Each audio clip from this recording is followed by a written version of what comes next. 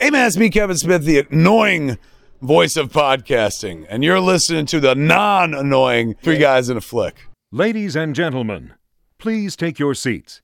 The show is about to begin. You still don't understand what you're dealing with, do you? The perfect organism. Its structural perfection is matched only by its hostility. I can't lie to you about your chances, but you have my sympathies.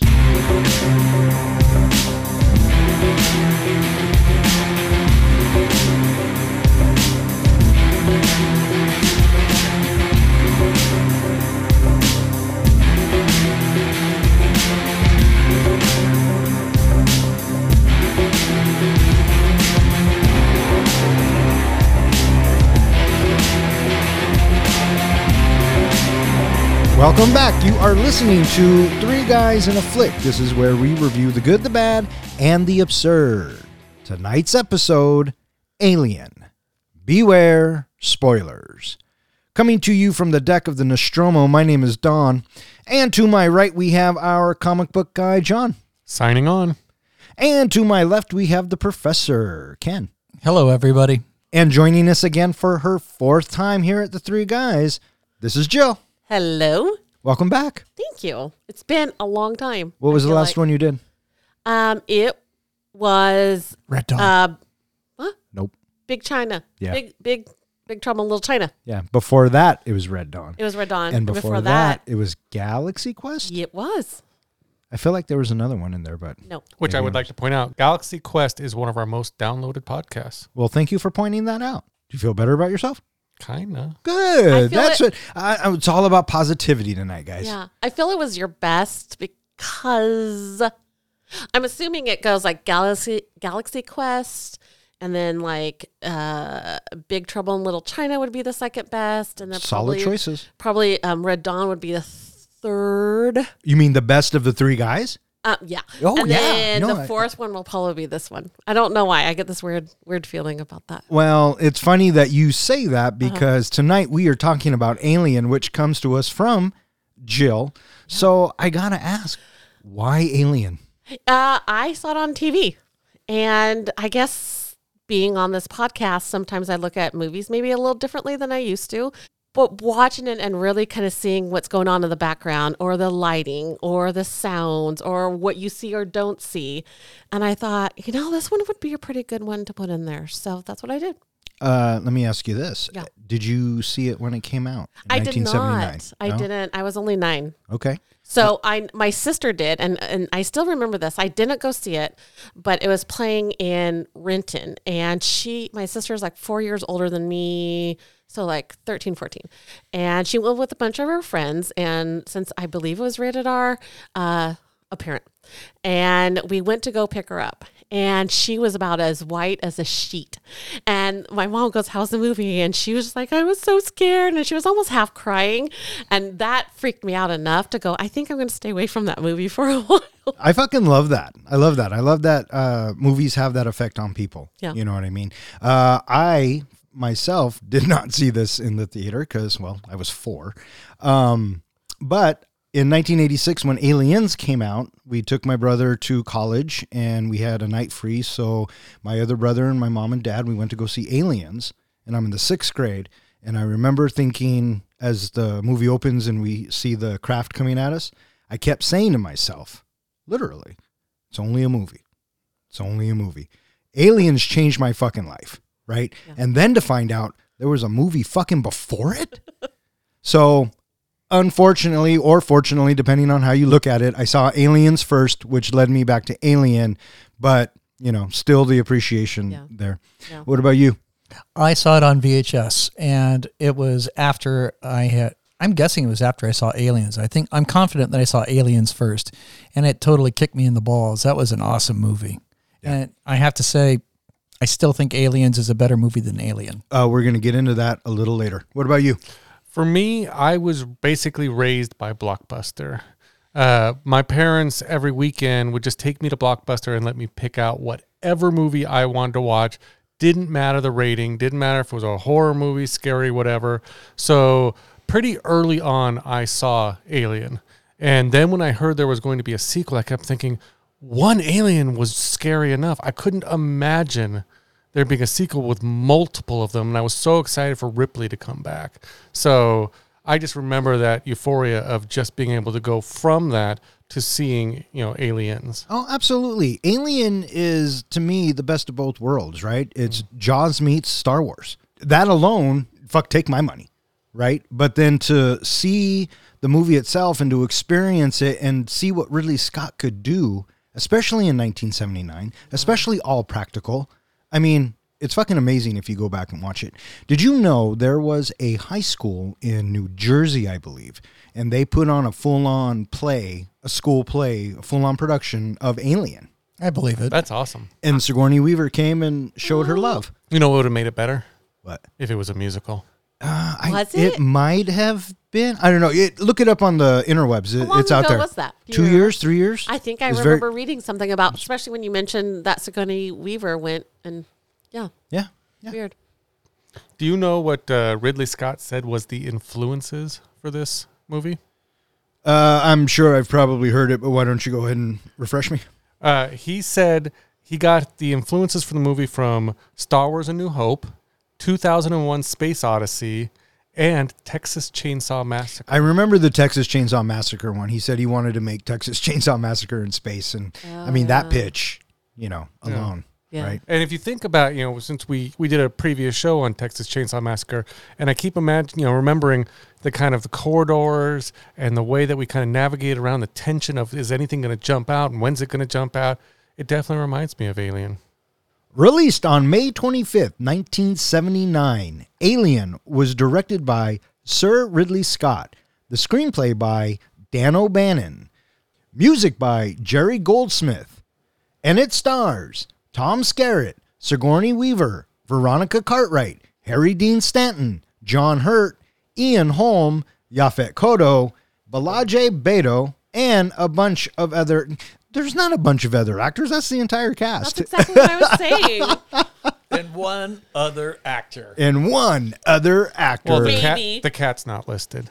You know what? Maybe that- Fuck that cat. Okay, I'm just going to say this right fucking now. All right, fuck that cat. How'd this movie do, Don? This movie was made for $11 million, and it brought in $185 million. Not too shabby, especially since at the end of the movie, I think it was originally they made it for like $4 or $5 million, but then Ridley Scott wanted to extend it out and add that extra at the end, and he got like another $4 million, I think, for it. Yeah, It did well in the box office too. We're talking about a horror movie, and so for the first 3 weeks, it debuted at number one. Wow. So that was pretty impressive. And then in the fourth week, it was knocked out of number one by, what do you think? in 1979. Summer 1979. Was it? It wasn't Empire. Empire was 80. Not yet. Okay. Escape from New York. Uh-uh. Summer of 1979. It wasn't Rocky. Rocky 2. Rocky 2, bitches. Nice. Rocky 2 is actually, I think, borderline my favorite. Oh, it's such a sweet movie. Yeah, another topic for another time. So let's talk about Ridley Scott, right? He does Alien. He goes on to do Blade Runner, and then messes around in some video work, and then he does Legend. Mm-hmm. And then after that, he does Thelma and Louise in, 91? And then his next big break, I think, was Gladiator in 2000. And then after Gladiator, the next big one is Black Hawk Down, and that's in 2001. Right. And then I think his last big one, his best influential movie of that bunch of the laters is The Martian. And that's in, 15? 2015. Yeah. The Martian is good. The Martian's good. He also even goes back to alien lore, and he does Prometheus and Alien Covenant. Yeah, he does all the alien stuff. Yeah. Here's an interesting fact that I didn't realize.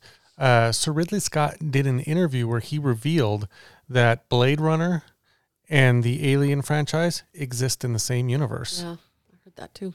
Oh, cool. So we could eventually see a combination of those two stories. Nobody wants to see that. Well, let's just get this out in the open. Let's talk about Ridley Scott's movies. Do you like a Ridley Scott movie besides Alien? Oh, I love Ridley Scott. All right, what's your Ridley Scott movie? Alien. Outside of Alien? Yeah. Fucking Gladiator. solid. Movie. I like I Prometheus. like Prometheus. I like Alien Covenant. I like The Martian. The Martian was great. Robin Hood, I could probably take or leave. I like Ridley Scott as a director for sure. John, what about you? I was going to say Prometheus. Alien is number one for me of a Ridley Scott movie, but I like Agreed. Prometheus, and as you mentioned, Alien Covenant. I like that one as well. The other ones, maybe not so much. When you talk about Blade Runner, you got to talk about versions of Blade Runner. Like you're talking about the original, you're talking about the director's cut, you're talking about the extended director's cut. I'll save you the trouble. I'm talking about all of them. Yeah, and It's so fucking convoluted now. It's not any fun. and it was okay. They never needed to make a sequel for it. I don't know why they ever did. Yeah, I'm gonna stick with Alien. Jill. Alien, but Black Hawk Down was really good. Oh, yeah, I like Black Hawk Down. absolutely. Black Hawk Down's my top. Is Is it? it? Yeah, and number 2 is Gladiator. Nice. Yeah, Yeah. that was also really good. Nice. Getting back to Alien, this film probably has the best tagline in cinematic history, Yeah. in my opinion. Yeah. In space, no one can hear you scream. And that was written by a copywriter. Just a simple thing she threw out. That's so brilliant. It's short, it's sweet, and the marketing for this, it was just the egg on the poster. Yep. With the green glow. Yeah. What was the point of the green glow on the bottom of the egg?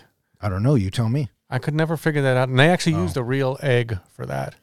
It was the 70s, early 80s. Yeah. Yeah. Duh. Disco, Yeah, I guess. Green glow on Great eggs. gigs. Yeah, come Yeah. on. Yeah. backlit. Jerry Goldsmith does the soundtrack. Fucking A. Pretty fucking solid, right? Yeah. I think this is one of my favorites of his. It's so subtle and so creepy at the same time. Yeah. It's absolutely great. And then James Horner takes it and steps it up in the second one. You know what I mean? But there's still that essence of it. And so, yeah, Jerry Goldsmith is solid in my book. One of the things I just love about this movie is that they created, we always talk about different horror icons and things like that. You can't see the xenomorph without automatically relating it to aliens. You can't see a face hugger or one of the eggs without, knowing exactly whether you've seen the movie or not. You know exactly where it came from. And I love that they created this icon. It's one of the most recognizable images in the world. Yeah, you don't have Absolutely. To, you don't have to see the whole alien to even just kind of go, oh, I know what that is. Oh, yeah. Yeah. Yeah. So this movie was nominated for a couple of awards, and it did win one. It was nominated for Best Art Direction and Best Set Direction, but it did win an Oscar for Best Effects and Best Visual Effects. Watching it again, do you guys think it holds up? 100%. Oh, yeah, absolutely. Yeah. No way. Nope, you don't like it, huh? I'm not saying I don't like it. I'm saying it doesn't hold up. Oh, interesting. You're being serious. Yeah. Why doesn't it hold up? Well, for starters, there is a lot of shots of the exterior of the ship slowly moving through and taking a look at it from this angle, then taking a look at it from that angle. And then the ship, it's supposed to be more or less, I don't want to say a glorified dump truck, but more or less it's hauling ore. So it should be a big, huge tub that holds ore. So why does it have all of these different shapes to it? And then what's all the stuff on the surface? It's like it's covered with all of these like things that we saw on the Star Wars Death Star, where it's all these battleship pieces that make up the surface. So you got tubes, and you've got these domes, and you've got these ridges, and then you've got all these different elevated buildings. What is all that stuff? Because this is just supposed to be hauling ore. So more or less, I feel like it should be looking kind of like the Jawa Transport, just a big, huge dump truck. Another thing that I think that doesn't necessarily hold up for this movie is that I see the alien so little.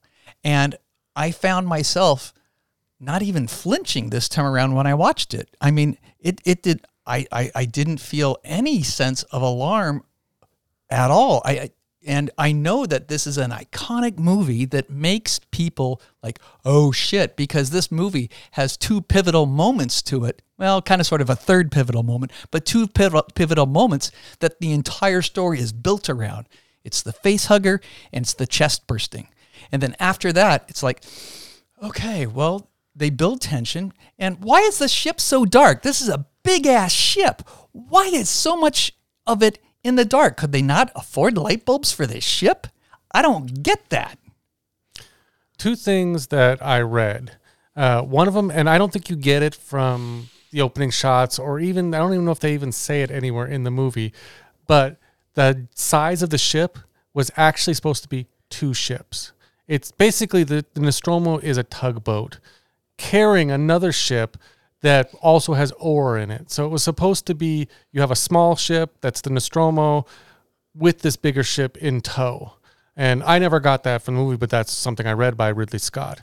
The other thing that you bring up, that you see the aliens so little, and one of the things that, from our previous show that I recognize and I really like about it is you mentioned Jaws in space. And it's just like Jaws. Really, and if you time it, the alien only shows up 4 minutes in the whole movie that you actually see him. The rest of it is just tension built.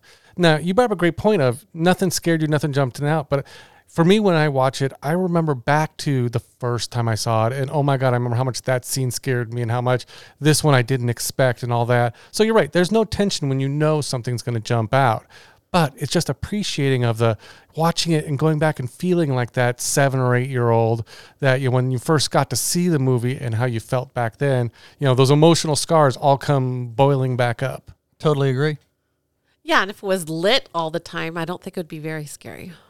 Yeah, I took it as them being truckers in space, and the aesthetic and the look is like it was all pieced together. It's not going to look like a Naboo cruiser.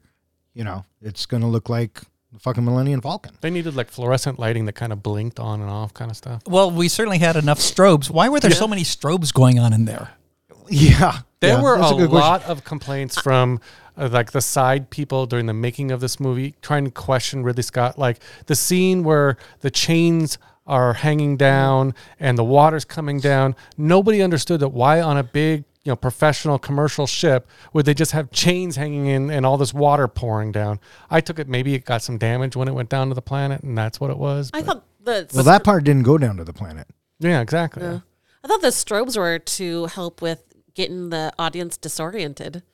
Oh, it did that. That was the point. Yeah. I thought it was there just for a haunted house effect. Well, also that. And then, Brett drinking the water. Oh, he's drinking the water. It's like, dude, what the fuck are you drinking? Where's that water coming from? I was thinking that too. Well, hey, if you start asking questions and trying to apply logic, this movie takes a nosedive really fast. So you're just going to have to put that aside. Because, does Kane even get back on the ship, right? If you're there, do you let Kane on? Oh, hell no. Fuck no. He stays out there and he goes into quarantine. Here's what happens. You put him in quarantine for 24 hours, the thing comes off, the chest burster comes out, and now you have the alien confined to that room until it grows up. But, at least you know what you're dealing with. The 2 questions you have to ask yourself is do you ever let the guy back on the ship? And the second question is, do you go back for the fucking cat? Oh, like I said earlier, fuck that cat. Do you guys know what time it is? Well, it would be trivia time. So the rules for our trivia is that please wait for me to read the entire question before you guys just throw out an answer. No. So let's start the trivia. And Jill, you are more than welcome to participate. Aw. Because I think you'll kick their ass. I don't think so. We'll just go with it, Jill. Yeah. Okay, yes. Yeah. You'll kick our ass. Of course. Ripley is the main protagonist of Alien and its sequels. But can you name her duty station, I said duty, aboard the Nostromo? She's a warrant officer. I thought she was a science officer. No, warrant That's Ash. officer. She's a warrant officer. Warrant officer, or I would have also accepted, as she referred to herself, as the 3rd officer. Which character said, I don't trust anybody? Dallas. My guess, too. 2 for 2 for Dawn. Which character wore cowboy boots? Parker. Ken, you got one? Jill? No. Lambert. Before the movie went into production, what was the proposed title of the film? Star Beast. Nice word. Star Beast. Yeah. Who was the Nostromo's first officer who also happened to be the one who found the alien eggs in the derelict ship? Kane. I'll go tie. Which was the first crew member killed by the mature alien? Brett. Pretty close. Ash, the ship's officer, cobbled together a tracking device to help locate the mature alien. What did it key off of? Micro changes in air. Air. Air density, but yeah. Same But they use the word micro. I know yeah, that. micro changes in air density. Fucking nailed it. Last question. What is the name of the main computer for the ship? Mother. Well, I guess that goes to Don because I think he was the first one to say it. It goes to the guest. I'll give it to the guest. You are so easy. You're such a pushover. Yeah. That didn't take much. Jeez. Well, it's Jill. So. So what? Yeah. I don't give a fuck. What? It's fucking Jill. Okay, again, I don't give a fuck. Okay, Don just lost the point. So according to my scores, Don, you did win this round. Yeah. So if I've got everything correct, that makes it a tie. The commercial space tug Nostromo is returning to Earth with a 7-member crew in stasis. Captain Dallas, Executive Officer Kane, Warrant Officer Ripley, Navigator Lambert, Science Officer Ash, and engineers Parker and Brett. Detecting a transmission from a nearby moon, the ship's computer, Mother, awakens the crew. Per company policy requiring any potential distress signal to be investigated, they land on the moon, despite Parker's protests, sustaining damage from its atmosphere and rocky landscape. The engineers stay on board for repairs, while Dallas, Kane, and Lambert investigate the terrain. They discover the signal originates from a derelict alien ship and enter it. Losing contact with the Nostromo, Ripley deciphers part of the transmission, determining it as a warning, but cannot relay the information to those on the derelict ship. So you kind of talked about these long sweeping shots, right? Yeah. Well, this opening is a very long sweeping shot. Yeah, and it was giving us the layout of what we're going to have as the backdrop for a lot of the story. Right. So 90% of this film takes place on the Nostromo, right? Mm-hmm. So, the first couple of minutes are us just kind of going in and out of the corridors. And, can you imagine in 1979 sitting in a theater and watching this? 6 minutes of no dialogue. Yeah. I think it would be, I think that experience alone would be so awesome. You know what I mean? Because you don't know what to expect. You don't know what kind of movie this is going to jump out and be. So after the camera moves along, we're introduced to our characters via them in the stasis. Would you guys think of the introduction of the crew?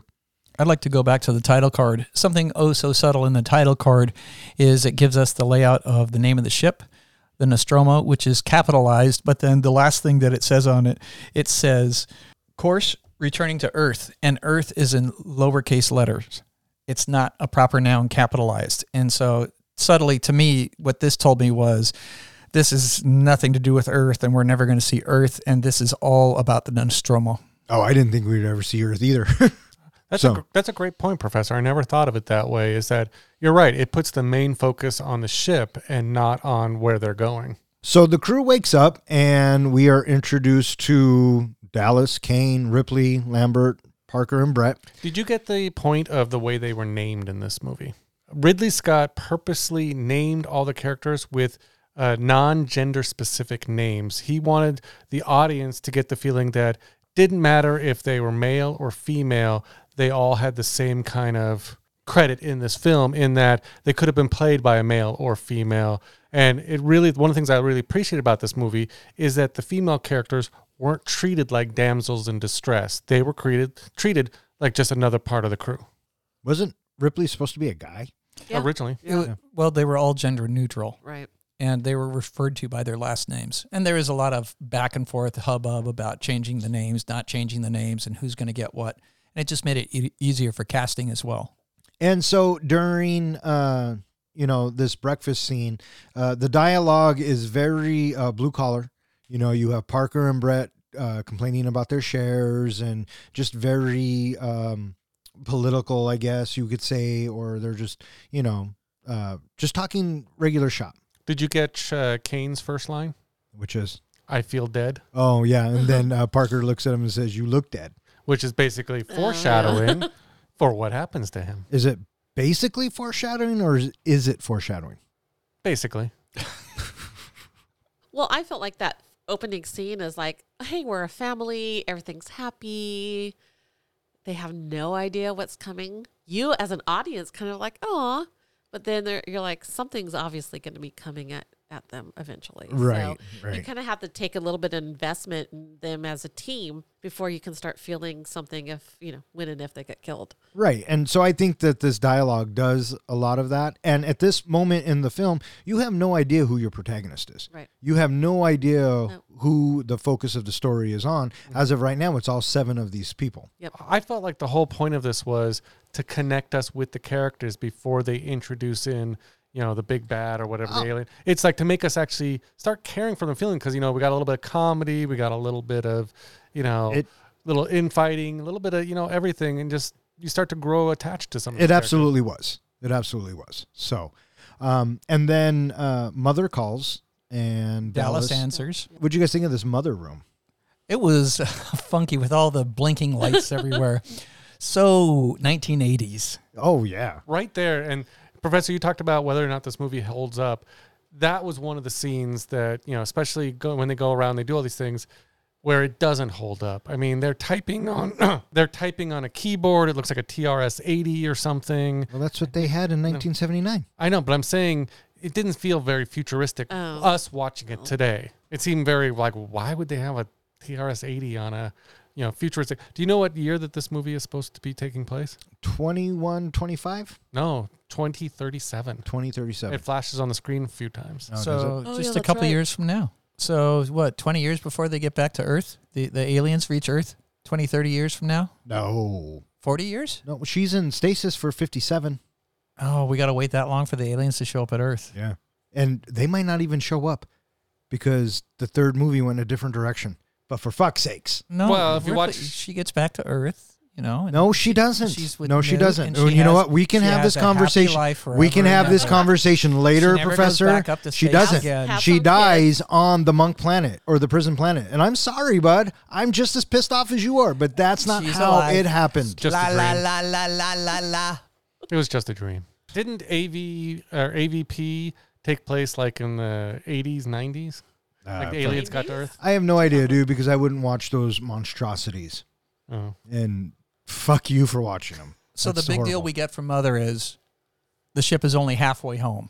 So they're still out in the middle of nowhere. Well, Mother woke him up for this Yep. distress signal. Yep. And then Lambert and everyone else is figuring out where they're at. They're 10 months from home, I think. Is Yeah, what it they're said. like, what the fuck? Why is Mother waking us up? Right? And so it turns out that they have to go check out this distress signal. And Brett and Parker are like, we better get some money out of this, right? And it turns into that whole money conversation again, and then they detach from the Nostromo. They take their little shuttle and they go down to the planet, and they sustain some damage. There's a rough landing. Yeah. Yeah. What'd you guys think of this whole bit? I love the alien planet. I mean, even just landing on the alien planet, they did a great job of giving us an alien feel to everything. Did you know that the scene where they're being lowered onto the ground, the structure they built was huge, but to give it scale, Ridley Scott put his kids in the spacesuits. Yeah, I heard that. Oh, I So didn't know those that. are his kids. Yeah. And apparently there was no oxygen in them either, and actors had been passing out, and it wasn't until they did the kids scene and the kids passed out that Ridley Scott was like, "Oh fuck, maybe we should do something about this." I even heard at one point there was like an aerosol leak in some of the suits, which poisoned a few of the actors. Yeah. I believe it. It's the 70s, man, right?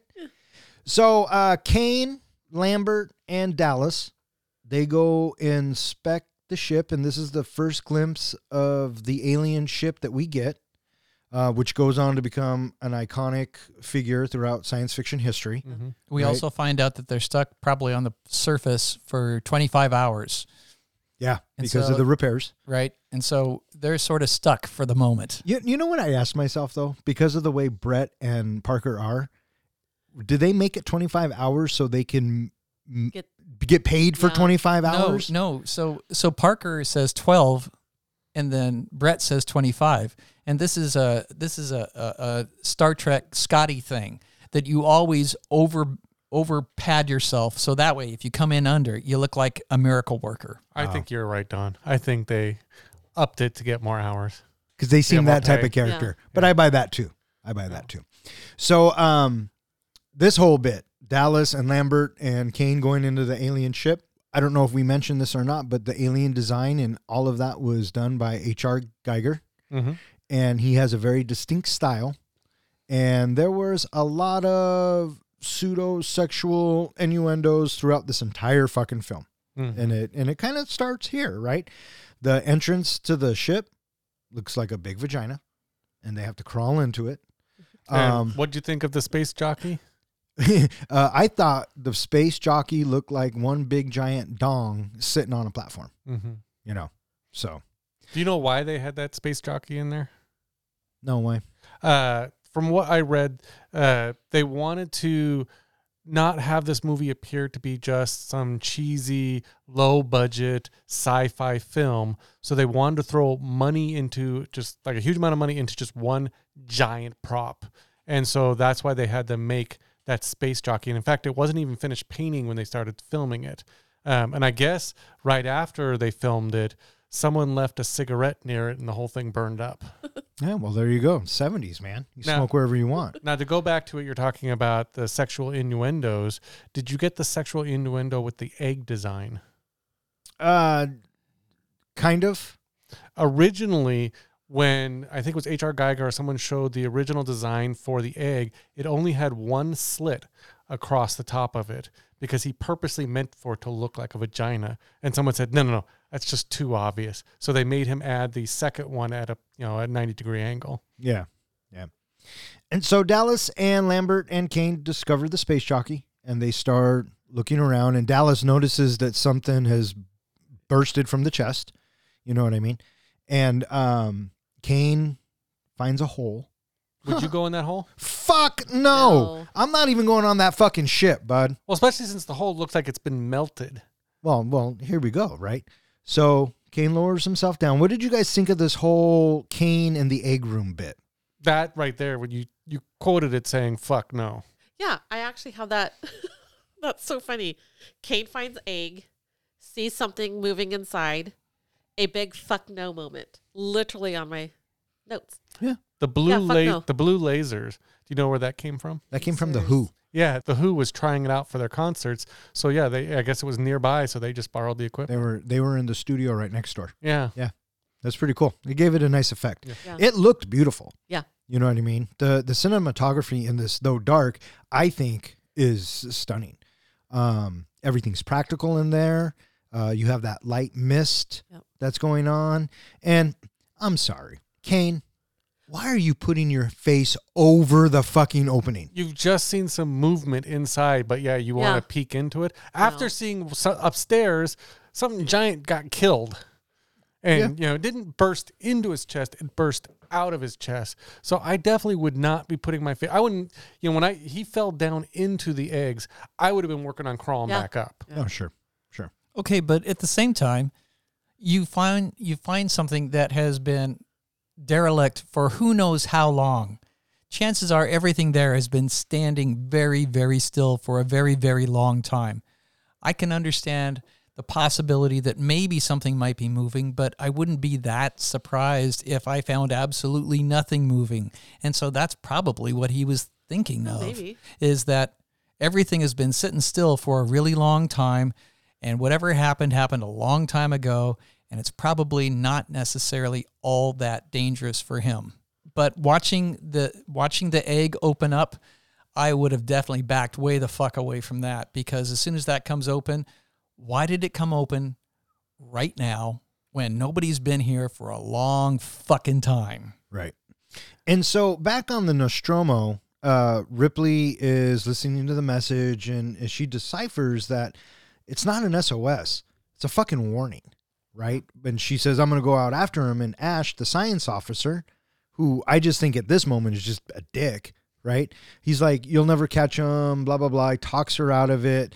And, we'll come to find out that Ash is protecting this thing the whole time. Right. But, at this moment, you're like, fuck, it's a warning. Regarding the egg, I guess Ridley Scott, the movement that you see inside the egg was him wearing a rubber glove and moving something around inside. And then the dripping and the alien popping out, that was all filmed upside down.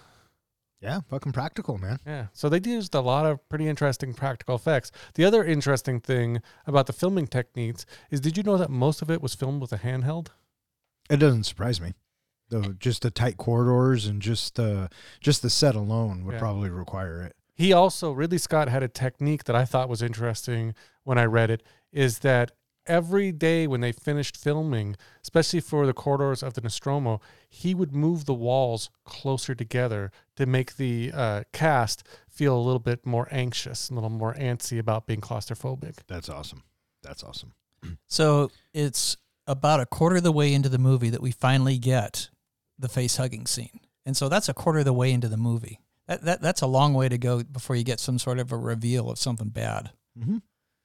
So I thought that was pretty good. I will say that watching it jump out, this time around when I watched it jump out, I knew what was happening, but it didn't come across visually all that effectively.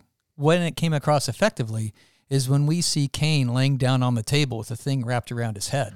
Yeah. Well, before that, Don, we were talking earlier, would you have let Kane back on the ship? No, I wouldn't have. I wouldn't have either. Exactly. When Ripley kept saying over and over again, we got to follow protocol, he does not get back on the ship, he's been infected. Nobody listened. Dallas pushed, to get him back inside. In fact, in a cut scene, one of the characters slaps Ripley when they get on board for not letting them right back on. Well, Lambert's pleading too. Yeah, it's just ridiculous. I definitely would not have let him back on. I would have definitely somehow cordoned it off or kept him on the little shuttle or something until they knew exactly what they were dealing with. A lot of these movies that we talk about, there has to be a degree of dumb decision making in order to make this movie work. Mm-hmm. Right? And that's what these are. These are dumb decisions that obviously it's going to come back and bite them in the ass. Had they quarantined them, guess what? Movie's over. Right.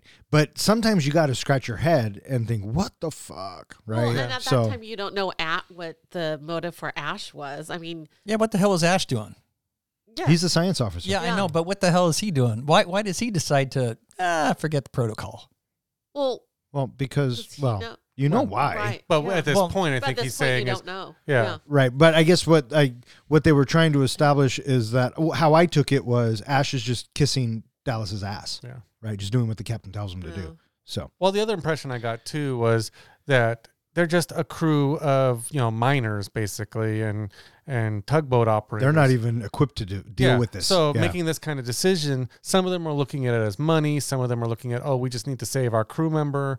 They're not thinking of the bigger picture like Ripley is trying to. Plus, it's revealed later that Ripley is new to the crew. They did do a nice little moment of kind of building the tension of the face hugger coming out, because right before the face hugger jumps, the camera slowly pulls back and we get 10 seconds of pretty much silence. We just get this sound of wind happening. And I feel like it's this prolonged, wait for it. And having that happen, I thought that it was a good way to build the tension of what was to come next. And I think what complements that really well, at least in my opinion, is after it hits his helmet, we cut to the wide shot of the ship, and we're just slowly pulling back. No sound. Yep. Maybe the wind, but it's very silent, and we're just slowly pulling back. He does that throughout the whole movie. So it's silent, and then all of a sudden whatever is coming at them is going to be extremely loud, because you went from silent to extremely loud, and that's it startles you, and you're like, wait, it was just silent. Now it's this, and it's a little kind of uncomfortable type feeling. Right. Meanwhile, Kane discovers a chamber containing hundreds of large egg-like objects. When he touches one, a creature springs out, penetrating his helmet, and attaches itself to his face. Dallas and Lambert carry the unconscious Kane back to the Nostromo. As the acting senior officer, Ripley refuses to let them on board, citing quarantine regulations. But Ash overrides her decision and lets them inside. Ash attempts to remove the creature from Kane's face, but stops when he discovers that its extremely corrosive acidic blood could hurt Kane and potentially damage the hull. It later freely detaches and is found dead. The ship is partially repaired, and the crew continues their journey back to Earth. Kane awakes with some memory loss, but seems to be otherwise unharmed. During a final crew meal before returning to stasis, he suddenly chokes and convulses. a small alien creature bursts from Kane's chest, killing him, and escapes into the ship with Ash dissuading the rest from killing it. So poor Lambert and Dallas, they got to drag this guy all the way back, right? And then we talked about protocol and letting him in, not in. So he's in, right? And now they have to take the helmet off. And I think it's this bit, whoever came up with the acid for blood, fucking going down in history. Do you know the reason why they did that? Because it's a defense mechanism? Well, they basically needed something for the second act to explain why they just didn't shoot the alien, why they didn't kill it off really easily. So they needed a reason why they couldn't use conventional weapons against the alien. Oh, and it comes back in 7 other movies as fucking awesome. I think it's one of the best defense mechanisms for a creature or for whatever. I think it's one of the best ever thought of. Acid for blood. Fucking love it. It drips the acid and then they start to freak out, right? It's going to go through the hull. And so they follow it down and yeah, fucking terrifying, right?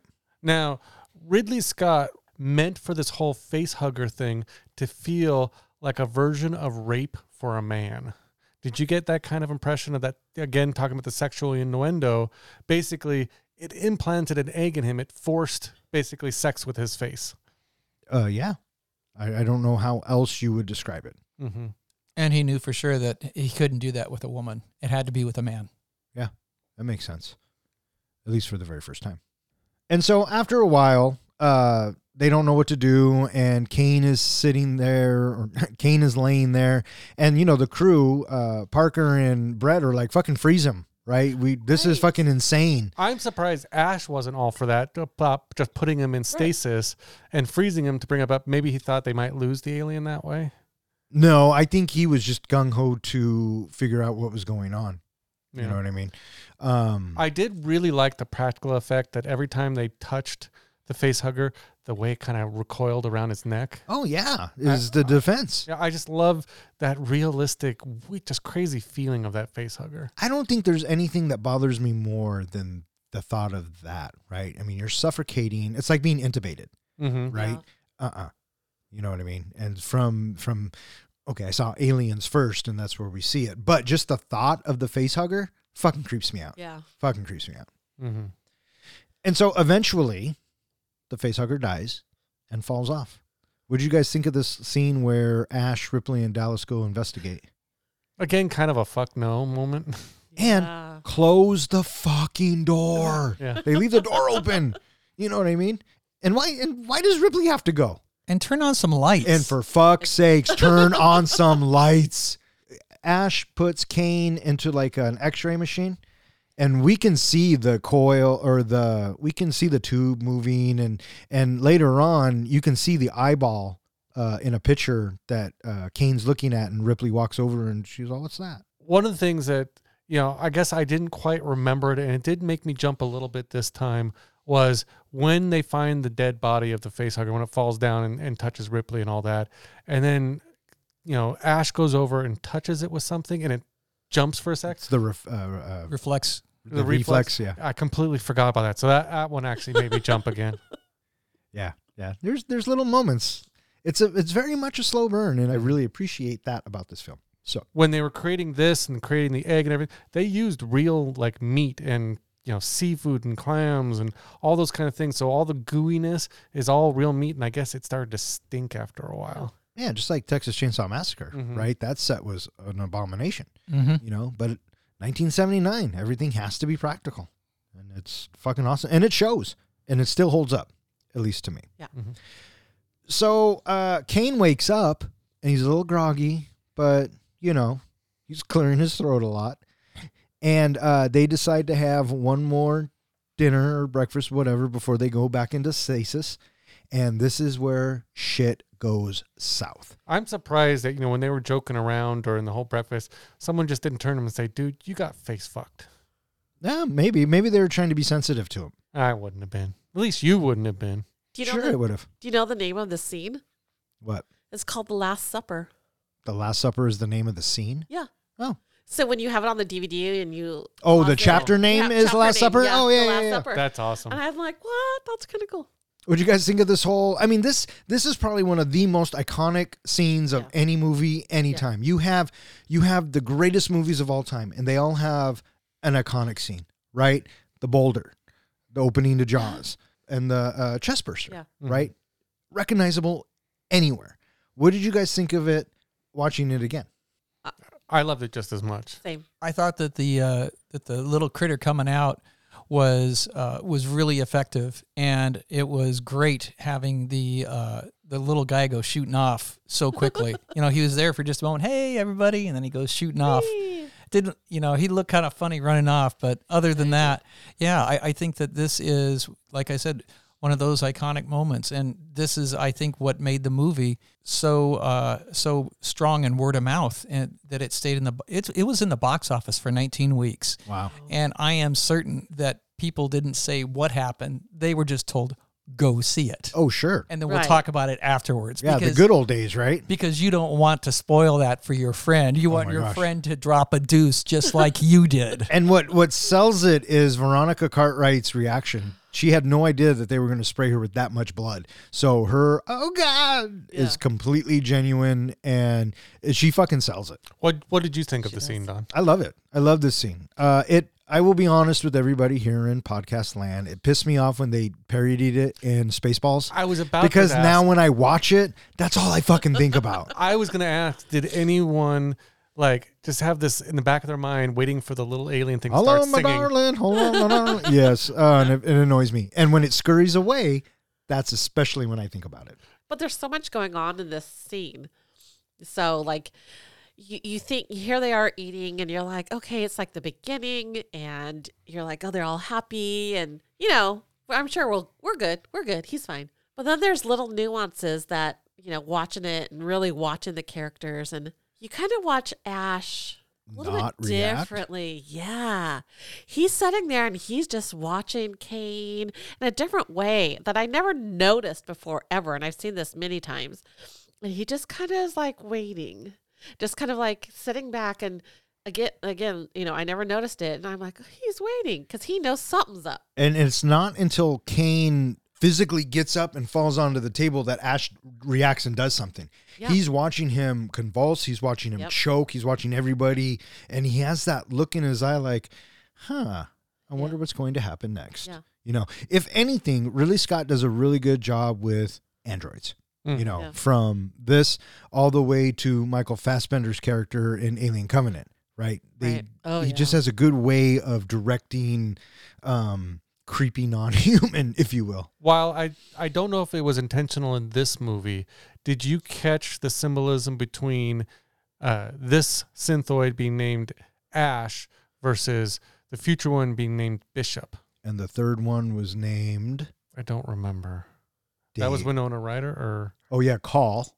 Well, those two, yes, I don't know. It's A, B, C, D. Well, also, at least for the first two, they both had SH in their names, which stood for synthetic human. Did you notice when the first splat of blood happened, and everyone's kind of like, what was that? Everything goes silent. Nobody moves. The sound is completely silent. And then it starts again. Well, yeah, and it's really effective because nothing bursts out of the shirt per se yet, but you can hear the pop. Yes. And then the blood starts soaking through the shirt, and then you're like, oh, fuck. My first thought is, what the fuck did he eat? No, what ate him? Dim sum. Yeah, dim sum probably at 10 in the morning. And so this thing comes out, and Parker goes to kill it, and Ash is like, wait, dumb decision number 6. Yeah. And so it scurries off. After ejecting Kane's body out of an airlock, the crew attempts to locate the creature with tracking devices and capture it with nets, electric prods, and flamethrowers. Brett follows the crew's cat, Jones, into a landing leg compartment where the now fully grown alien attacks Brett and disappears with his body. After a heated discussion, the crew decides the creature must be in the air ducts. Dallas enters the ducts, intending to force the monster into an airlock, but it ambushes and seemingly kills him. Lambert, realizing that the alien intends to kill the crew one by one, implores the others to abandon ship and escape in a small shuttle. But Ripley, now in command, explains that it will not support 4 people and insists on continuing Dallas's plan on flushing out the alien. So yeah, they have a quick funeral. Bye, Kane.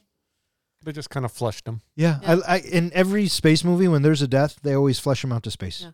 That kind of looked a little hokey. Well, I mean, I know. Come Still on. 79. come on, It- you gotta forgive that. It looked Yeah. like a matte painting. Yeah. But come on. And so they decide that they have to find this fucking thing, and so they And they're looking for a small little thing at this point. Yeah. well, that's what they think, right? Yeah. Yeah. And so they want to. They set out in 2 teams. And team number 1 is Ripley, Brett, and Parker.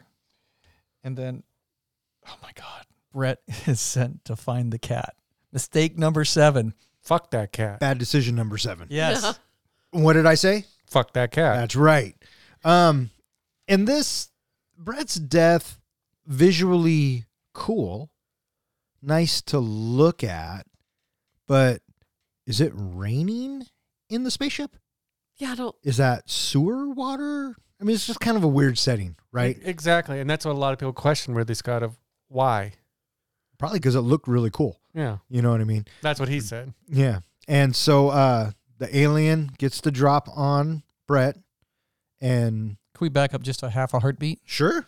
So I thought it does a really nice job of building tension here, because you have 4 minutes of Jonesy, evading Brett, and he's just looking around. And during this time, what we get is this very subtle heartbeat sound that is injected in, that is just softly playing quietly underneath as he's looking around. Yeah, I totally noticed that. Yeah. Yeah. Did you know how they made the cat react the way it did? They had a German Shepherd. Yeah, I guess they put up some kind of board hiding the dog, and it was like a piece of plexiglass. And so they had the cat walking along, and then they just lifted it up and scared the crap out of the cat. Yeah. Don't forget, Brett finds the skin. the skin. The shedding of the skin. So it's gotten bigger. Yeah, it's like a reptile, right? I thought snake. Shouldn't be that big. Yeah. Did you catch the alien's transition throughout the movie? That it started off with fairly transparent skin and got blacker as the movie went on? I didn't notice that. I mean, not really, because you only see it little once, and then you see it big, and I just assumed that's what the colors were. But it's very biomechanical, and so it adapts to its surroundings as well. Well, it takes the genetic DNA of its host to kind of appear similar to its host. Sure. That's why in 3 it runs around like a dog. So we finally have the reveal of the alien. And when that happens, we get that cat hiss, and then the next shot is of Brett, and then we see the profile of the alien, and then it goes back to the cat, and then it goes back to Brett. And then we finally see them face to face. And so here I am looking at the alien close up, in tight, right in my face. And that was another thing that I found myself thinking, I see a lot of the alien that I see, it's just really close-up shots of just the face. And we don't get to see, a good look at the alien so much until we finally get to the shuttle. And so that was something that I found to be a little crestfallen, was that the reveal of the alien was good, but it was just of the alien's face. And we saw very little of the rest of his body. Yeah. Well, I mean, to be fair, when we get there and we do see the alien body, he kind of looks like a guy in a suit. Mm-hmm. You know what I mean? So I think with the decisions that they're making here, less is more. They don't want to show their hand too quick. So I think these up close shots of the alien are very fucking effective, with its lip quivering and the slime coming down. All that KY. That's right. And then So I kept thinking, that what Brett was drinking? And then how it opens up and it kind of slowly reveals the second mouth. A second fucking mouth? Are you kidding me? Mm-hmm. That's like projectile. And it comes out very much like a Viper. Well, like one of those guns that they it reminded me, of penis, but it also reminded me of those guns that people used to kill livestock. The Kettle bolt guns? The bolt guns. That's what it always reminds me. Bolt. But what do you think was Brett's last thought? Was it, his catchphrase of, wasn't it something like all right, or I think it was right. Or was it, oh, fuck me? I would have to go with fucking cat. Fuck where I that would go. cat. Well, and that's how the scene ends. You know, it's the attack and then the cat, and then the attack and then the cat, and the attack and then the cat. Because Ridley Scott knows what happens in your head Absolutely. is way worse than what you can show us. Now, there are filmmakers today that will argue that and will show you everything. But in a day where computers can do it all, sure, why not? Go for it, right? You'll either like it or you won't. But back in the day, you know, Ridley Scott said, you fuckers need to think, and it's still terrifying. Anytime one of the characters dies in this film, it gets me. Because you don't see it. It's never on screen-ish, and it's powerful. Yeah. It's very powerful. Yeah. Besides just leading people to its death, we'll talk about it a little bit later, but there is an actual reason why Ridley put this cat into the movie. He was thinking ahead for sequels. Which he ends up not doing. No, he for didn't. Ended up 20 going with years. it.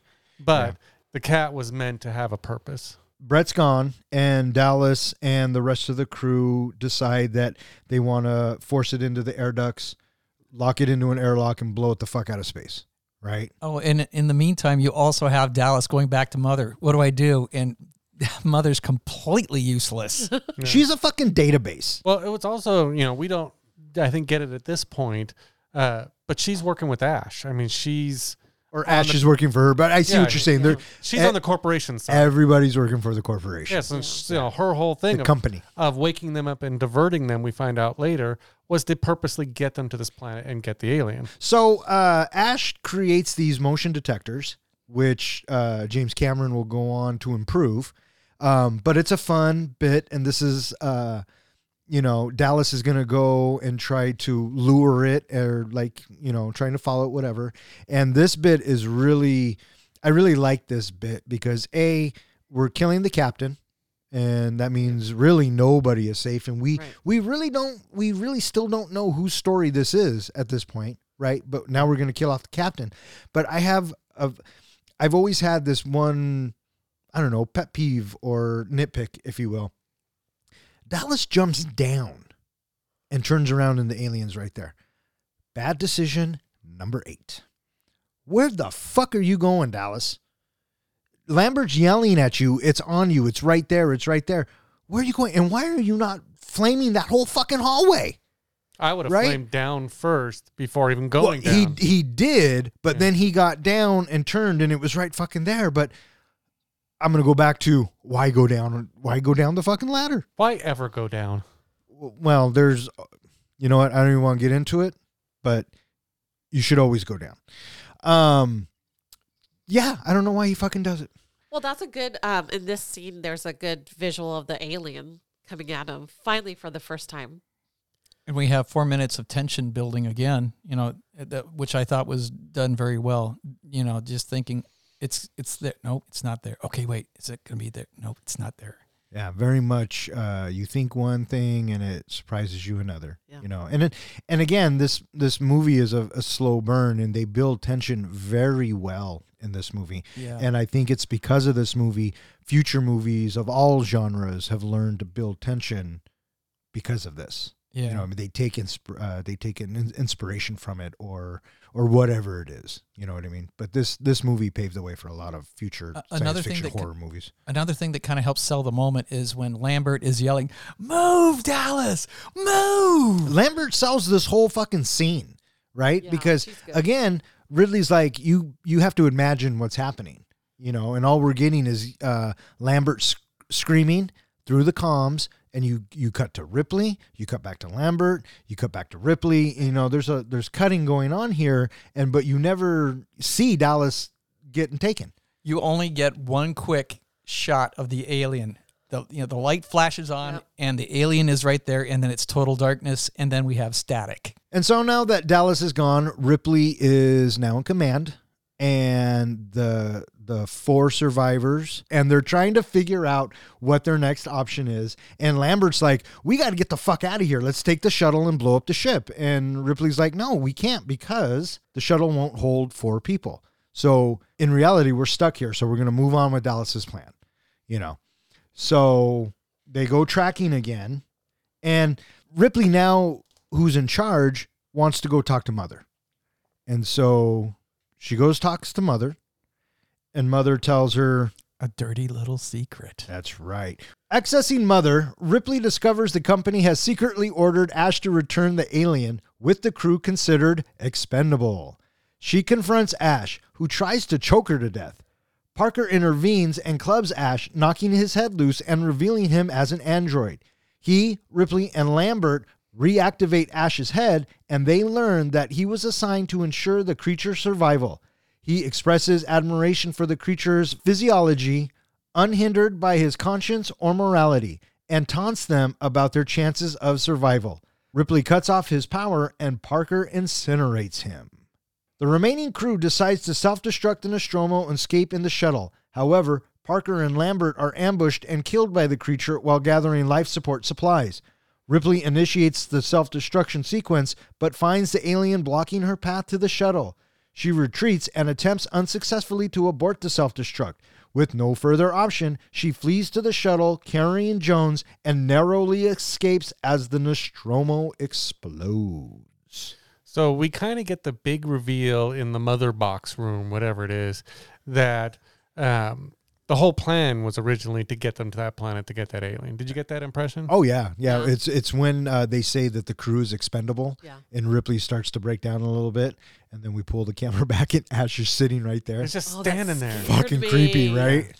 So you think that that's originally when the ship leaves, that it's supposed to end up at that moon? When it leaves Earth, it's supposed to end up at the moon? No. I think between the time it left Earth to go do its job on the way back, that distress signal came in, and since they were closest, I think they got sent to go get it. Yeah. That's how I took it. It purposely understood that it wasn't a distress call, that it was a warning, and it woke up the crew specifically to go to that planet to try to capture an alien.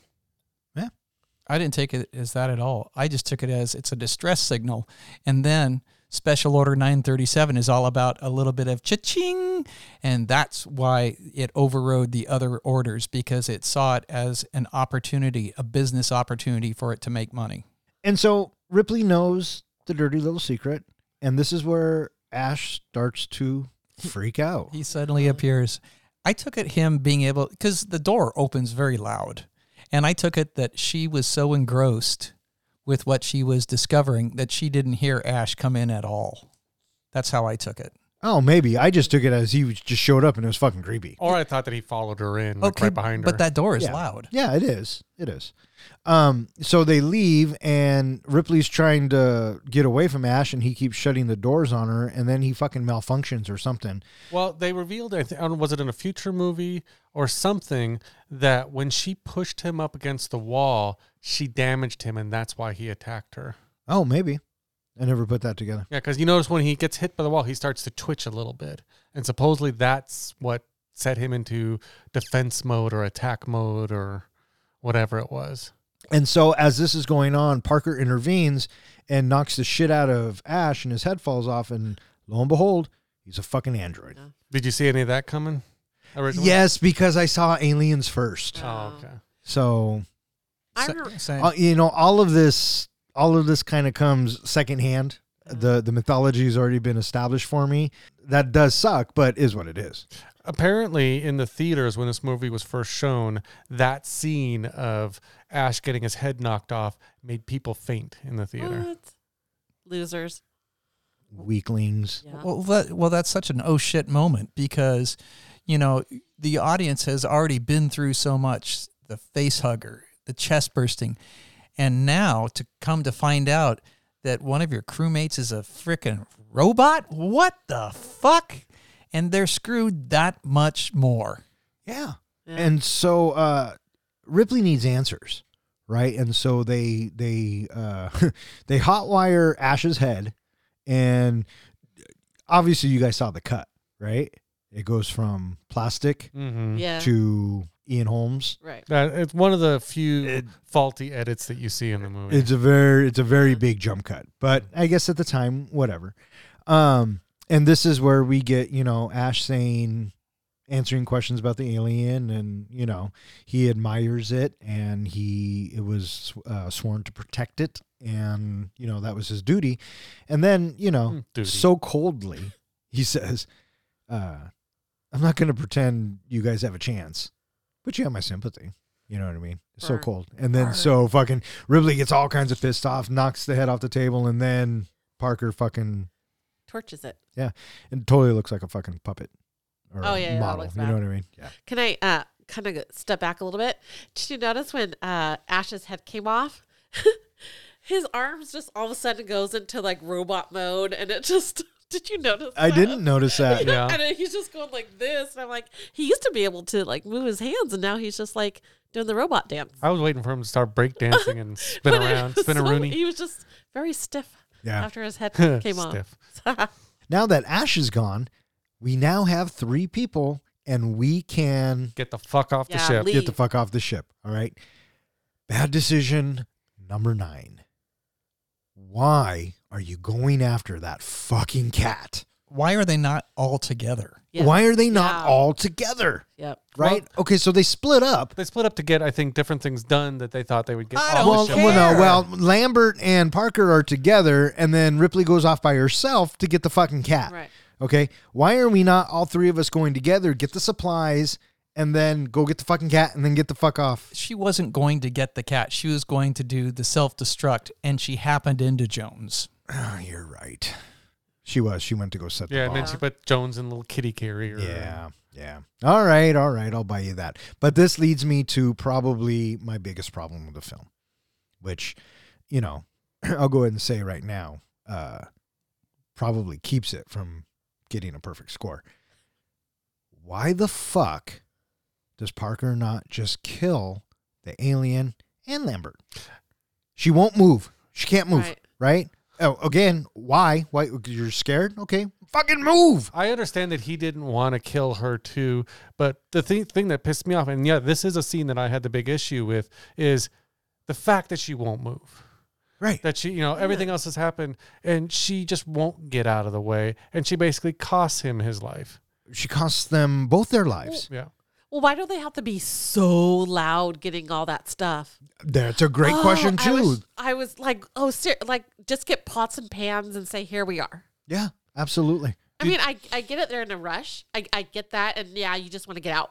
But they are throwing things left and right. And I was just like, And it's right there. And I don't understand the physics of it because Parker seems to be standing far away while it comes down and starts scaring. And then he runs at the alien.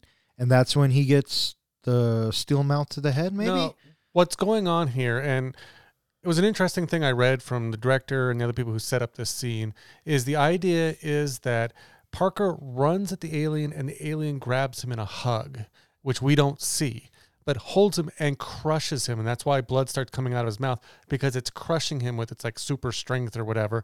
And they're saying that this alien actually at this point where you're supposed to start detecting is it enjoys making people suffer. It's actually become a very sadistic alien in that it just crushes them, holds them there, and you build up the tension of then it shoots and kills him. Yeah, well, you're asking a lot of your audience because I didn't get that at all. Yeah, I know. neither. And I agree. And maybe that was something they maybe cut some things out for the extra scenes, but because originally this movie was over 3 hours long. So maybe we missed the whole hugging thing, but yeah, I agree with you. I didn't understand why he just ran up and looked like he stopped and then got, a few seconds later got the headshot. So back to the pots and pans clanging scene. Yeah. What we have at this time that also begins, that builds the tension, is the heartbeat sound comes back. Yep. And that heartbeat sound that we had before, it's just like, I just thought it was a really great way to make us slow down and just pay attention to anything that's going to happen next. And then immediately we go right over to Ripley, where we get a jump scare from Jones. While Parker rushes at the alien, now we have Ripley running down the long, dark corridors.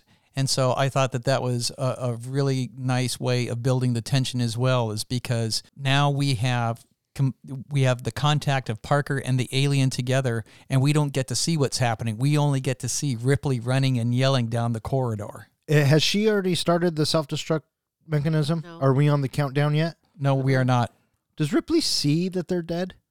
No, she starts running after him, but then notices, I think it goes silent, and then starts going back to find the cat again. Oh. because she had left the cat carrier. Now, this is a big scene, I guess, what was supposed to set up for the sequel that I mentioned earlier was we get the scene of the cat carrier and the alien kind of looking at the cat carrier. Did you notice that scene? Yeah. That was supposed to be, and again, it doesn't work out for obvious reasons for future movies, was the alien was supposed to implant something in the cat. And then in the sequel, the cat was supposed to be the future host of an alien. I could see that. And then we see the tail advancing towards Lambert's leg. And then right after that happens, then we have Ripley running again, but now she's listening to the screams that she's running towards. Right. And then she gets into the room to find both of them dead. Oh, right. Yep. And so after they're both dead, she says, fuck this. Yeah. And she starts the self-destruction. Right. She's heading down those dark corridors running again. By herself. She's going to get used to that because she's going to do that 57 years later too. So this whole blowing up the ship bit. I like that self-destruct. That looked pretty good. I felt like that was a lot of steps.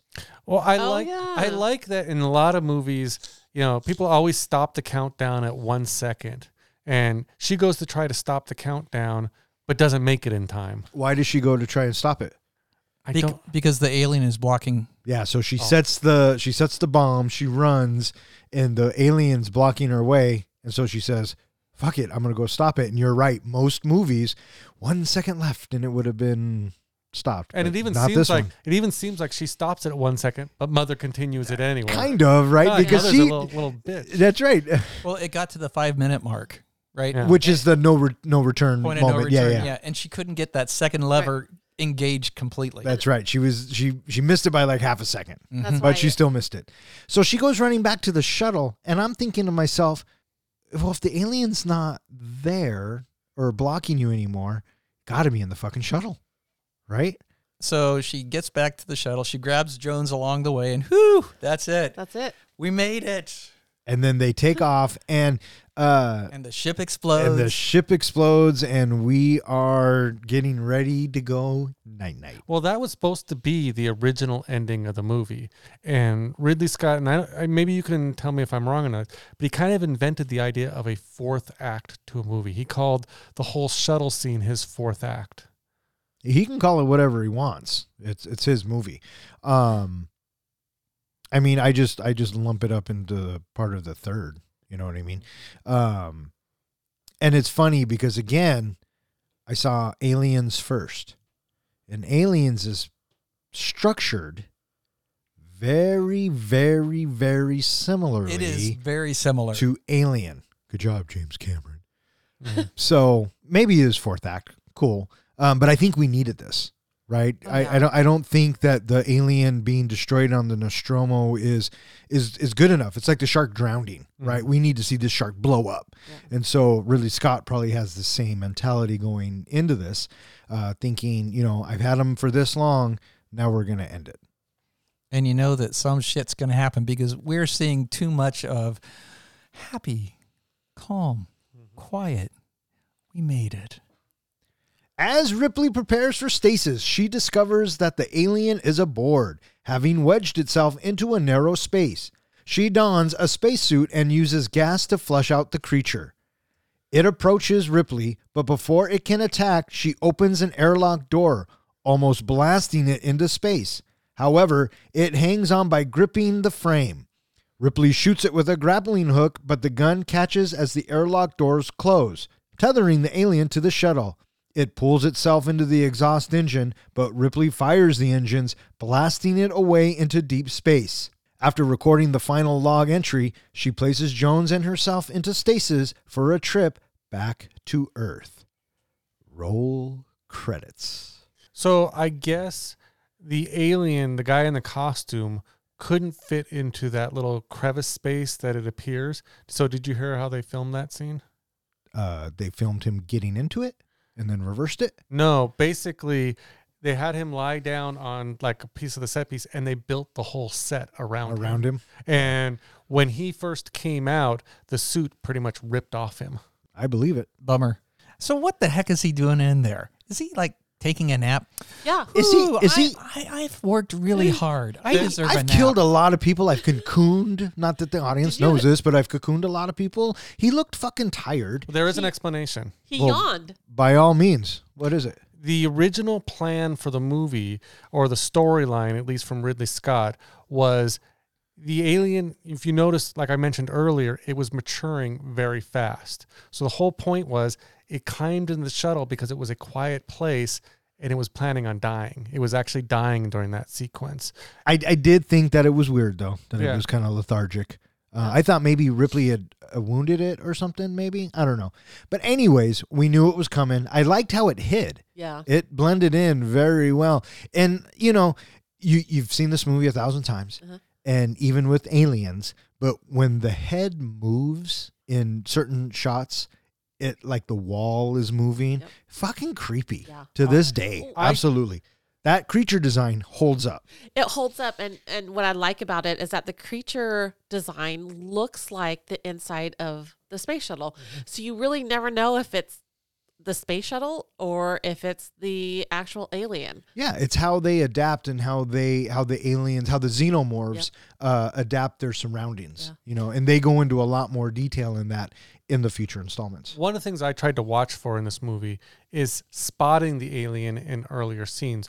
So when she first comes on the shuttle, if you look closely, you can see it right there. Well, in the you know background. it's right there. Yeah, you know it. You know, when Brett got killed, when he first came into that room, you could see it in the background. So, I mean, if you watch for it, you can actually see it. Well, that's the point. Yeah. Yeah. And so the alien is on board. Ripley gets into her spacesuit and she straps herself in and she blows the alien out of the airlock. But the alien holds on and then she shoots him with the grappling gun. You see all the acid fly into space when they shot it. I thought that was a nice little touch. And then the alien tries to get back in through the engine, I guess. Pretty badass that it can survive in space and as long as it had lasted with that blaster coming on. Yeah, I know. I mean, these things are fucking almost indestructible, right? But Ripley gets the best of them. She hits the thrusters and blows it away. At some point, when you watched this, probably not this last time, but maybe years ago, did you think it was over? No. You thought maybe one more scare? Yeah. I could see that. Yeah. Yeah. I honestly thought that the alien had done something to the cat, and now we were going to, like, either when she was going into stasis or something was going to pop out of the cat. And that's how they would have ended it. Yeah. Screw that cat. You thought it was over? You were ready to breathe again? Yeah. Yeah. All right. So that's Alien. That's Alien right there. That's Alien. You know, in this movie, the main character, especially Ripley, had to overcome just an adversary that seemed unstoppable. It kind of reminds me of another movie that did something like that. Oh, for fuck's sake. And now it's time for John's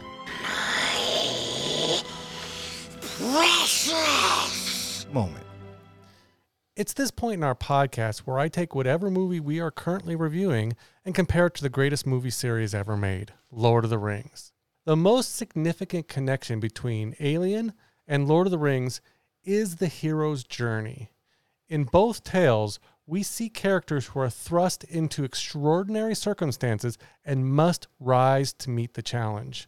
Whether it's Frodo's quest to save Middle-earth or Ripley's fight to survive, both stories exemplify the idea of the hero's journey and the transformative power of overcoming adversity. So let's start with the Fellowship. It's safe to say that the crew, well, most of them, are the Fellowship, as they are on the same journey of survival, working together to try to accomplish their goal. So that makes Dallas, Ripley, Kane, Lambert, Brett, Parker, and even Jonesy the Fellowship. For Frodo, my obvious pick is Ripley. She's on a journey of survival to save her crew, and then eventually to save herself. From early on, she's the one focused on keeping the crew safe and at odds with the xenomorph. For Sam, well, my pick is going to have to be Jonesy. While the cat doesn't really appear to take an active role in the movie beyond just being around, he serves as a comforting influence as well as a close friend, close enough that Ripley would risk her life to save. It's that influence on Ripley that I feel makes Jonesy our Sam. But being that cats tend to also be selfish dicks who just look out for themselves, or at least maybe just my cat does, Jonesy also qualifies as a bit of a golem. Dallas, the leader, well, he's my pick for Aragorn. Parker and Brett, the engineers, they provide humor and support, so that really makes them Merry and Pippin. You might think Ash, played by Ian Holmes, has a Bilbo-like quality, mainly because he played Bilbo in the live-action version of Lord of the Rings. But in my opinion, he's more like Sauron the White. He betrays the crew much like Sauron betrayed Gandalf, and he's always worked for the big bad. So who is the big bad in Lord of the Rings? Sauron put his own goals ahead of everything and everyone else, making everything around him and everyone around him expendable. In Alien, we see the Weyland-Yutani Corporation's obsession with obtaining the xenomorph for their own benefit and classifying the crew as expendable. That kind of makes them the big bad in this movie, the ones calling all the shots, so therefore they are our Sauron. Now, what is the precious? What is the one ring in Alien? In Lord of the Rings, the ring is the one thing everyone is after. Sauron wanted it for his own selfish purposes. Frodo and our fellowship just wanted to destroy the ring. The ring itself only brought chaos, corruption, and death to those who came in contact with it. In Alien, the one thing that matches up to that ring is the xenomorph. The corporation wanted it above everything else, and the crew, minus Ash, just wanted it dead. So there you have it, my comparison between Alien and Lord of the Rings. Bring on the grades. Fine, I'll go. Good. I'm looking at you, sir. Yes. Well, I will say that I thought that the whole Jones comparison fell flat. I didn't agree with that. Really, I felt quite the opposite. At first, I thought, a fucking cat? Are you fucking high? But when you brought in the emotional qualities, I went, all right, I'll buy it. Because really, there's no other Sam in this film. Mm-hmm. Does that mean you have to leave Sam out? No, not necessarily. But I understand why you did that. What I was going to, shut your mouth. What I was going to say was, as you're talking about what the ring is, I said, I swear to God, if this guy does not say the xenomorph, I'm going to fucking lose it. But you did. And it makes sense. And what kind of sells it for me is at the end when it gets blown out of the engines, or the engines blow it into space, it reminds me of Gollum falling with the ring into the lava of Mount Doom. Mm-hmm. Yeah, so I thought that the ring comparison was a strong pull, so I agree very much with that. But I don't know. Let's say our score at this exact same time. Fucker. 1, 2, 3. C+. Okay, you get a C+. Jill, do you have any comments for our comic? Well, let me ask you this. Have you ever seen Lord of the Rings? Are you kidding me? So you haven't? So I can't tell if that, you know what? That doesn't answer my question. Yes, I've seen it. I've done the extended version. I've looked at all the behind the scenes, all 3 hours per movie. Not only that, but where did you go on a trip? New Zealand. And what did you do in New Zealand? We went to Hobbiton. That's fucking awesome. I have cousins that live in New Zealand. So what do you think of this guy? I think when I really was actually paying attention, the ring part and the alien was the one I got. When you were actually paying attention, I just want to note that part of it. I zoned out for the first, hour and a half of your explanation. But then in the last 10 minutes, I got back into that, and yeah, you were right on that. Do I give it a grade? Yeah, give it a grade. Hey, I heard about the ring and the alien. B. That matched up. Before you hit that button, there was, again, you talked about Jonesy and all that. I struggled. Do you think Jonesy was more of a Sam or a Gollum? Since he was really just about himself. What grade did we give him? C+? C. You don't want to answer the question? C-. Okay. D+. F. Whoa. F minus. No, I like the Sam because of the emotion part. I didn't think about the said Gollum at all. Yeah, that was good. That was a good question. Fuck this guy. Who cares what he fucking thinks? I thought the Sam one was good. See, I paid attention to what Don was saying. And that was John's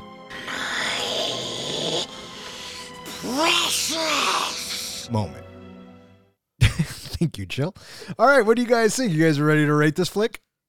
I'm curious to know, before we rate the flick, let's talk a little bit about, did you have a favorite death? Or did you have a death that you thought was rather crestfallen? Do you have one, Jill? I don't know. I feel like we'd all mainly say the same thing. Mine was, of course, Kane. Right. Yeah. The chest burst. Come on. I mean, because that sets the bar. You know what I mean? That sets us in motion. So I'm going to say Kane's my favorite death. Mm-hmm. And I think that's just a given. For me, besides Kane, Parker, when he gets the headshot and that meat that you kind of see burst, that was pretty visually impacting to me. Good choice. What about you? I was crestfallen with Lambert. Well, and when we talked about it, that whole scene, you know, I just... Did you catch the weirdness in that scene? Yes, the way the tail went and where it was going. But and also that wasn't Lambert's feet. They filmed that scene with the actor who played Brett originally in the scene. That tail was supposed to go up like that. And they didn't film it with the actress who played Lambert. So when they flashed down to the feet, that's Brett's feet. Nope, never would have noticed. Yeah. Thanks for pointing that out, Dick. What Now that's all I'm going to see. What about the cowboy boots? I thought Lambert wore cowboy boots. Yeah, and I don't think we get to see it in that scene. See, you're getting me all choked up. You're fucking killing me. So there you have it. Did I answer your question? Yeah. Okay. All right, what do you guys think? You guys ready to rate this flick? I'm ready to rate this flick. John, you ready to rate this flick? Sure. Jill, you ready to rate this flick? Yes. Professor, how do we do our ratings? We do our ratings on a scale of 1 to 5 fucks. 5 fucks is a movie that we think is cinematic gold. Anytime somebody says, you want to watch that? Fuck yeah, I do. A 1 fuck movie is a movie where you get done watching it and you're thinking, what the fuck was that? And you really don't need to see it anymore. You saw it and done. And what's a 0? A 0 fuck movie is, for shit's sake, what was that? You know what? I want 1 hour and 52 minutes of my life back. Or in other words, we just don't give a fuck. All right, who wants to go first with The Alien? I thought Jill's got to go first. It's her movie. That's a good point. I think Jill should be able to nominate who she wants to go first. I think you should. Okay, Jill, who would you like to hear go first? John. I will go first then. All right, here we go. When it comes to For the record, it is 4.75 fucks. Is that your guess? That's my guess. That's my final answer. That is your final answer, 4.75. Yep. Okay. When it comes to sci-fi horror movies, I can only think of a few that have left such a huge impact on the genre as Ridley Scott's Alien. Its legacy is a testament to its timelessness and brilliance. Despite being over 4 decades old, you can still see its influence on movies made today. If Die Hard is the model for action movies that followed it, then Alien is the model for sci-fi horror. One of Alien's most significant strengths is its use of visual storytelling. The movie's opening 30 minutes are almost all without any dialogue, yet you hardly notice, engrossed in the visuals of space and the spaceship Nostromo. Scott's use of visuals to establish the film's mood and atmosphere, leaving us, the audience, with a sense of unease, gradually builds into terror as the xenomorph is introduced. The methods used to bring the xenomorph to life adds to Alien visual impact, ensuring that the monster remains an iconic horror figure to this day. I appreciate the movie's take on gender roles, corporate greed, and the dangers of unchecked technology as it progresses. Normally you'd expect the damsel in distress or the final girl who luckily makes it out alive. Not so with Alien's Ripley, who is shown to be both strong and resourceful. The film also broke away from the traditional horror mold of not relying on the simple good versus evil, but gave us layers of evil throughout the whole film in a provoking way. Was the alien actually even evil, or was it just doing what it did to survive? The cinematography is another aspect that sets Alien apart. The use of the slow camera movements, low-key lighting, and deep shadows all contribute to creating a sense of tension and dread. Scott employed unconventional camera angles, such as shooting from the ceiling, as well as his use of handhelds to disorient the audience and create a sense of otherworldness. The sound design worked amazingly as well in generating jump scenes, including the iconic chestbuster scene. Another thing this movie does well is giving us just enough time to connect with the crew before we feel their terror as they're stalked by the xenomorph. Alien's legacy is that it will always remain a terrifying as well as a thought-provoking work of art. And it's for those reasons I'm giving Alien 4.75 fucks. 4.75 fucks from the comic book guy. I saw it coming a mile away. You love this film. And you know what? I fucking agree with you. I'll go next. Alien. It's Jaws meets Star Wars. I mean, how can you go wrong with that? It was cast wonderfully. It was written brilliantly. It was shot phenomenally. There are just a few things in it that, for me, keep it from being cinematic gold, but it's pretty fucking close. I'm giving Alien 4.75 fucks. Short, sweet, to the point. All right, Alien. It's been a long time since I've seen this movie, and I remember the first time that I watching it on VHS, my stomach was up in my throat. My tension that I felt watching the movie was constant throughout, and it was quite the ride watching it that first time. I knew of the scenes in there, but to actually see them for real, first time around, wow. But last night, well, no, it wasn't last night, but the other night when I watched it, it fell short. And as much as this movie is credited for what it did for cinema with the face hugger and the chest bursting and the xenomorph, and then that beautiful twist with Ash not being a human being, wow, really, really good stuff.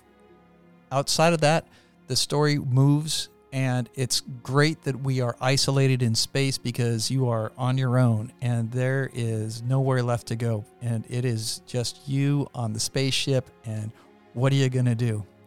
But in the end, I found myself thinking, well, I guess it still holds up, but I didn't have the satisfaction watching it the other night that I had in watching it that first time around. And in looking at the strength of the characters, especially Ripley, and Dallas, I really dug both of those characters. And the other characters, they were likable as well, but I really appreciated Dallas and Ripley.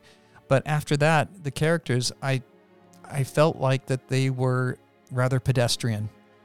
So I'm giving this movie 3.75 fucks. Did you say 3.75 fucks? That's what I said. Oh, okay. Just making sure I heard you. Go ahead, Miss Jill. Okay. The 1979 science fiction horror film Alien is a true masterpiece of its genre. Directed by Sir Ridley Scott and starring Sigourney Weaver in her breakout role as the tenacious and resourceful Ripley, from its opening scenes to the film sets a tone of unease and tension. As the crew of the spaceship Nostromo investigates a distress signal on a remote planet. The crew explores the dark planet, and they discover a terrifying, seemingly unstoppable creature that begins to hunt them down one by one.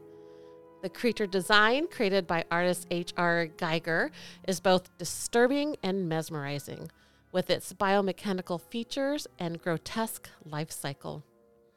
The film's pacing is slow and deliberate, allowing the suspense to build gradually and making each encounter with the creature all more terrifying. As the characters are well developed and believable, with Weaver's Ripley emerging as a feminist icon and a role model for female protagonists in action films. The film's score by Jerry Goldsmith is haunting and atmospheric, adding to the sense of dread and unease that permeates the entire film. In my opinion, Alien is a timeless classic that remains as powerful and effective today as it was upon its release over 4 decades ago. It is a must-see for fans of science fiction, horror, and movies in general. And with that, I give it 4.75 Fucks. All right. So with 4.75 fucks from myself, 4.75 fucks from the comic book guy, and 3.75 fucks from the professor, that gives Alien an average of 4.4 fucks, which ties it in the number 6 spot with Ocean's 11. It is slightly better than Shang-Chi, The Crow, The Road Warrior, The Matrix, and slightly worse than Snatch, John Wick Chapter 3, Parabellum, Black Panther, and Pulp Fiction. So there you have it.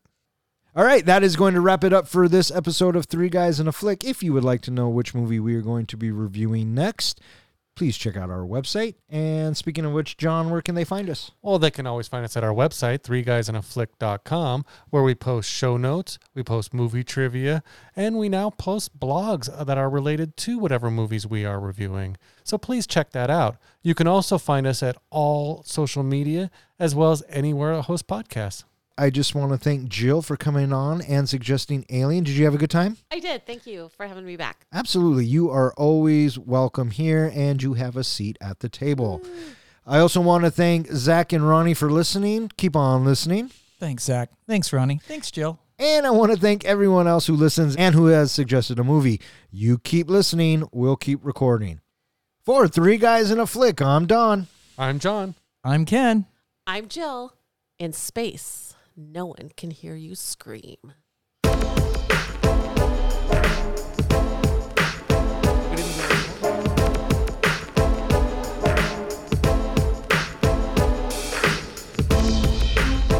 I can't lie to you about your choices, but you have my sympathies. You said choices. You don't like it, did you? No, it works if you hadn't fucked it up, but it works. What do you mean if I hadn't fucked it up? You're not going to hear it like that. Do you even listen to the fucking podcast? And joining us again for her 4th time here on the 4th. I didn't want to get around you guys. Now we have to start the whole thing over. From the Welcome back. You are listening to Three Guys and a Flip. Now that Kane's gone, I already said Kane. There's actually 2 people in this movie that were in Lord of the Rings. Do you know the second? I'm thinking. He technically wasn't in the live action movie. Oh, well, then it doesn't fucking count. With love in my heart. It Well, doesn't. she got cloned. That's exactly what I was going to say next. Oh, you guys She can got both. cloned. Oh, for fuck's sakes. Resurrection? Really? All right. I'm done with you guys. I noticed. For Three Guys and a Flick, I'm Don. I'm not done.